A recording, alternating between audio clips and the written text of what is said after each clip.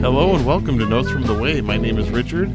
This is a weekly get-together where we talk about what it means to live a Christian life in the 21st century. And before we get started this week, I just wanted to remind you that I designed this and started this podcast to be a conversation, not just to be a one-way monologue, but actually be a dialogue. So if you have anything to say or anything that you have ideas or comments about, be sure and get in touch with me. My name is Richard, and my address here is, my email address anyway. I'm not giving out my home address this week, but my email address is nftw, just like Notes from the Way, nftw at sbcglobal.net. And there's a blog where I post all the articles and the things I reference during the podcast. That is notesfromtheway.blogspot.com. So if you have anything to add or anything to contribute or just a question or a comment, anything, be sure and get in touch with me. Now, let's jump into the news.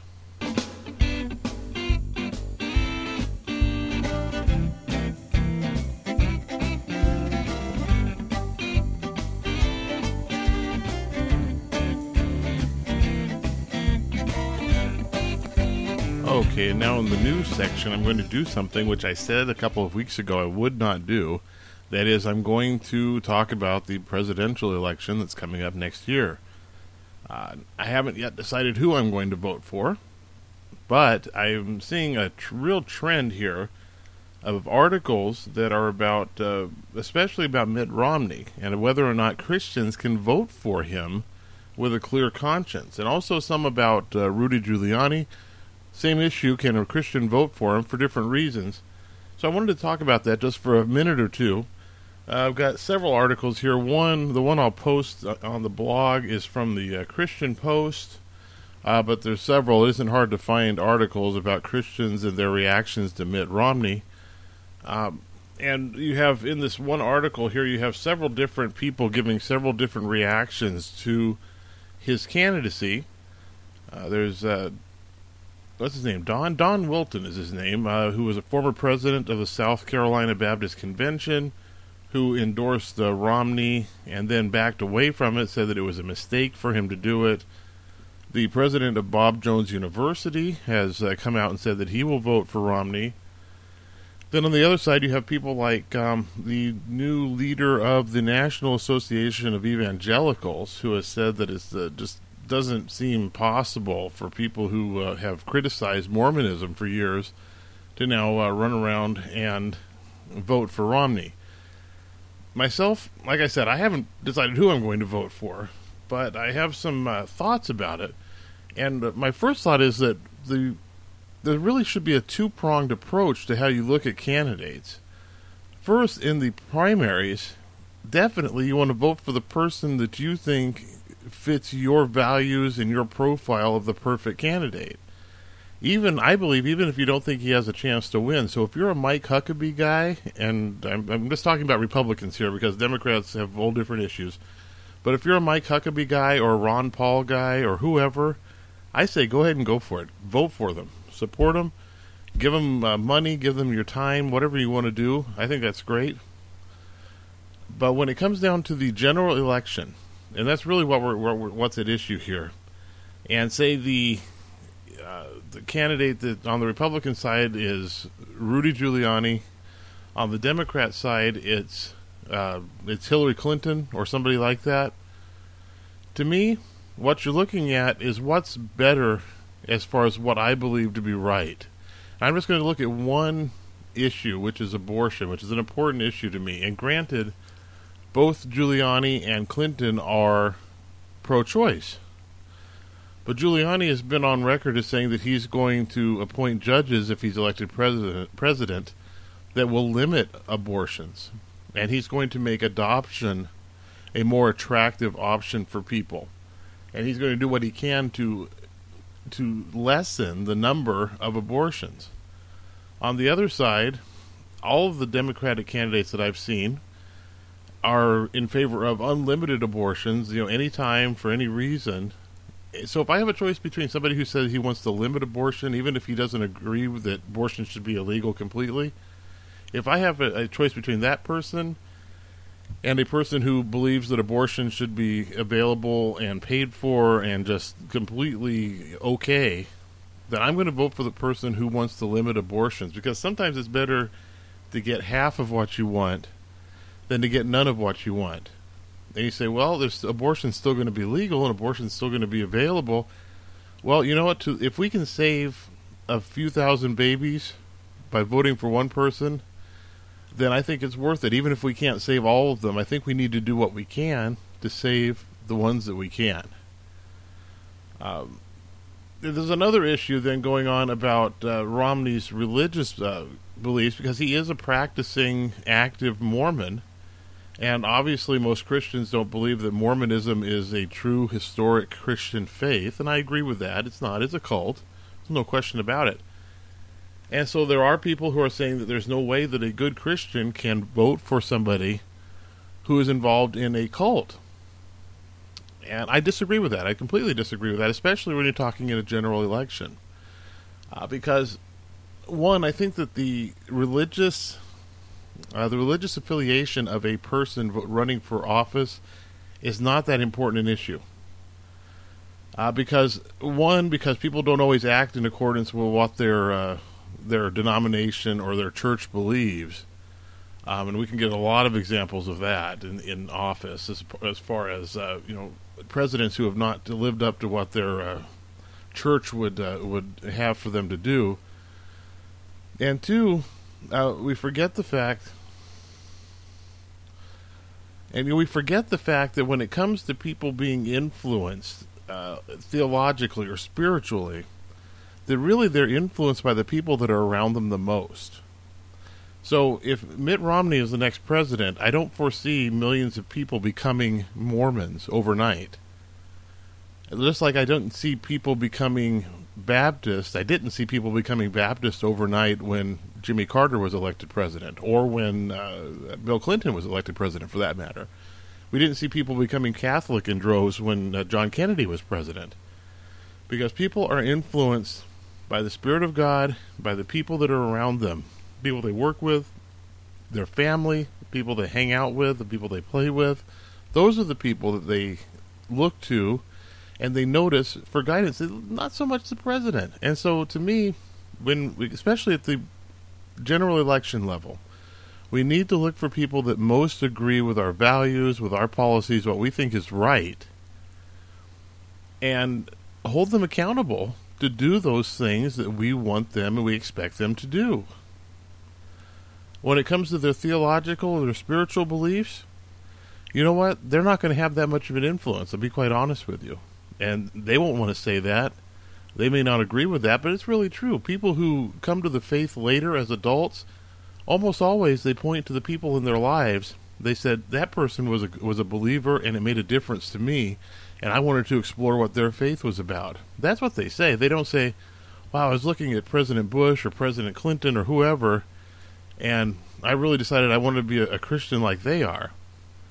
So, this is a touchy subject. I realize other people have different opinions, but that's mine, is that we need to get as much as we can, and if the president that's elected will only give us part of what we want, especially on an issue like abortion, when we're talking about literally about saving lives, I don't see how we can stay out of the election. If the election is between somebody who will lessen abortion so fewer babies are killed, as opposed to somebody who will have unlimited access to abortion, I don't see how you can stay out of that argument, because it's far more necessary for me to save those babies that can be saved. And everyone that's saved is a precious life. And how could you sit out and say, well, if I can't save all of them, I'm not going to save any? I don't understand that. So anyway, if you disagree with me, drop me a line, let me know, go onto the website or drop me an email, and be happy to continue this conversation right up through the general election, and maybe some of you guys can help me to decide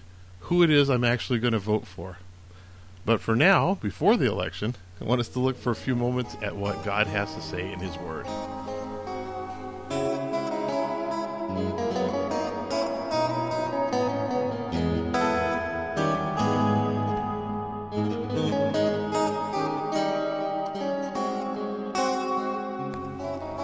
Well, this week in the scripture, I just want to share a couple of things that I've been thinking about when I've been going through the book of Matthew. It struck me a few weeks back that I spent a lot of time reading books about Jesus and talking to people about Jesus, and we all form our little opinions about who Jesus was. And yet I don't spend nearly as much time actually reading the books that were written so that I would know who Jesus was. So I've been trying to go back to Matthew, Mark, Luke, and John and read what they had to say about Jesus and the stories they had to tell about Jesus. Going through some of the middle chapters, really chapters 8, 9, and 10, some things really hit me about the people that Jesus interacted with and some of the truths that I think we can learn from looking at who Jesus hung out with and looking at who Jesus touched in his life and his ministry. I'm not going to read all 3 chapters, obviously, but I just wanted to point out that, in the first part of Matthew 8, he heals a man with leprosy, and then he goes and he heals a centurion's servant who had been paralyzed. He heals Peter's mother-in-law. At the end of chapter 8, he heals 2 demon-possessed men who were living out in the cemetery. He heals a paralyzed man in chapter 9. Does more than heal a girl. He actually raises a girl from the dead in the middle of chapter 9, and a woman who'd been sick, he heals her. Again, in the middle of chapter 9, he touches the blind and the mute, makes them well again, and it's just interesting. Then in chapter 10, he calls the 12 disciples together, and the group that he calls together is just an interesting group. I mean, it's Andrew and Simon, James and John, Philip, Bartholomew, Thomas, Matthew, another James, Thaddeus, Simon the Zealot, and Judas Iscariot. And it's quite a group. I mean, there's manual laborers there, people who work in a trade, fishermen there. There's a tax collector who works for the Roman government in there. There's a zealot who's trying to overthrow the Roman government. Jesus' group of 12, and it's just a diverse, bizarre group of people. It's not the group that we would necessarily get together if we were starting a church or even a social club today. A few things struck me by this, about this whole little section of Scripture, is that Jesus just touched the people that were in front of him.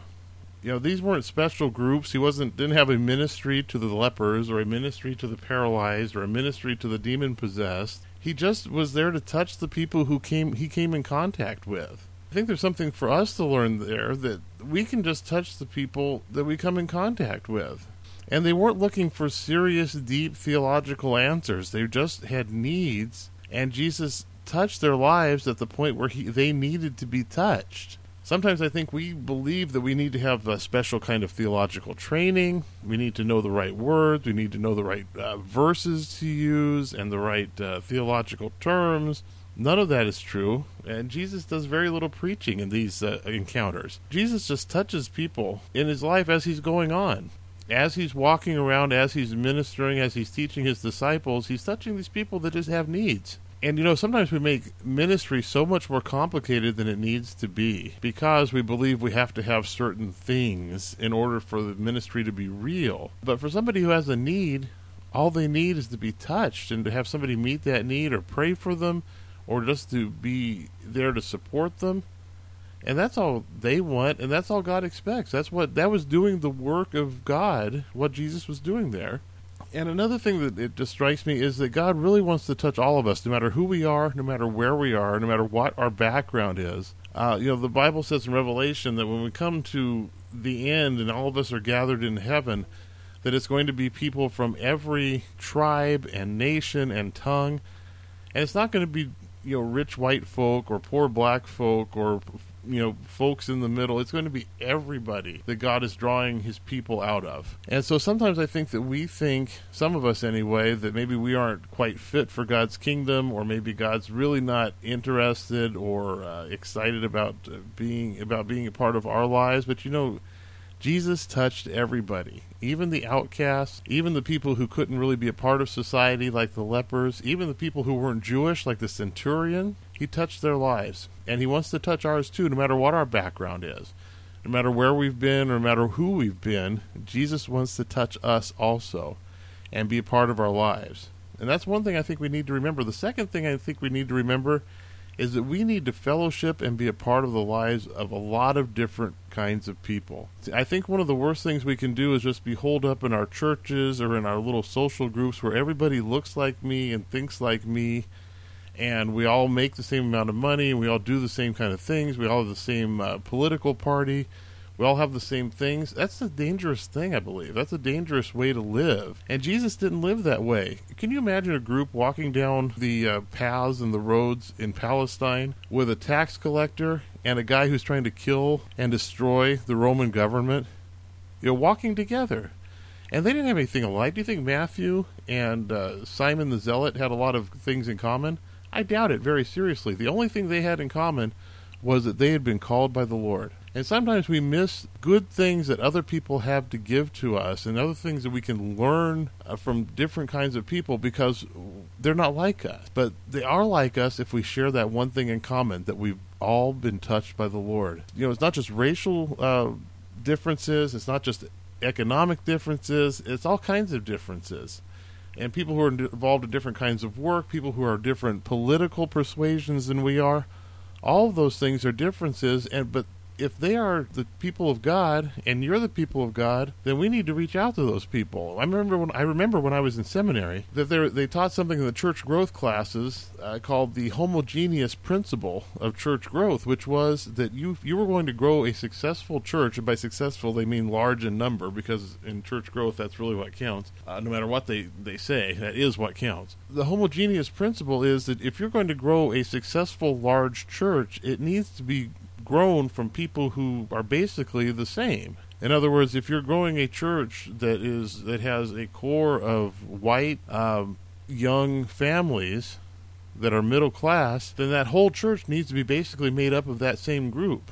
And you don't reach out to anybody who's different from you. And I think that's dangerous, and I think it's really been a real shame to the church, because we can learn so much and get so much from people that are just different from us, that have a different outlook from us. But the thing that brings us together, the thing that ties us together, is quite simply the fact that we are loved by a loving God, and we are loved by a Savior who died for us. If we can remember that, we can get along with anybody. If we can see the disciples, be fishermen and accountants and zealots and who knows what all kinds of people, then we can get together as believers and learn and grow and fellowship with each other. So I would just encourage you, if you go to a church, if you are a part of a body where everybody's kind of the same, to reach out and church with some people that are a little bit different from you. Fellowship with people who don't share the same political views that you do. Get to know them and get to know the fact that they all love the same Lord that you love. That's such an important and such a freeing thing, to know that God loves each and every one of us. And He's called each and every one of us not to be the same, but to be like His Son. And the body of believers is big enough that each of us can be a little bit different.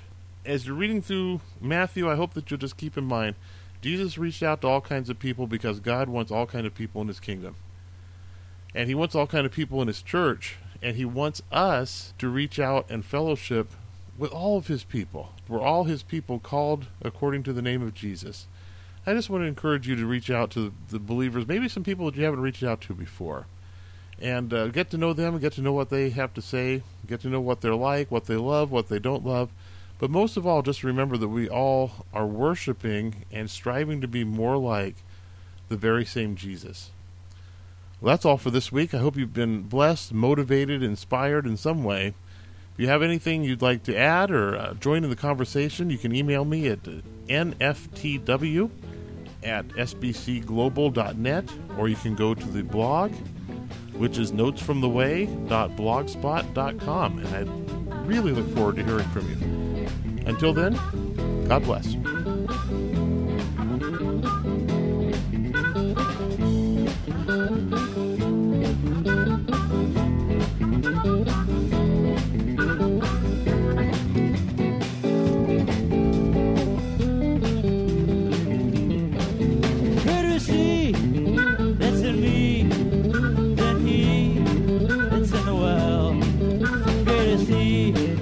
That's in me, then he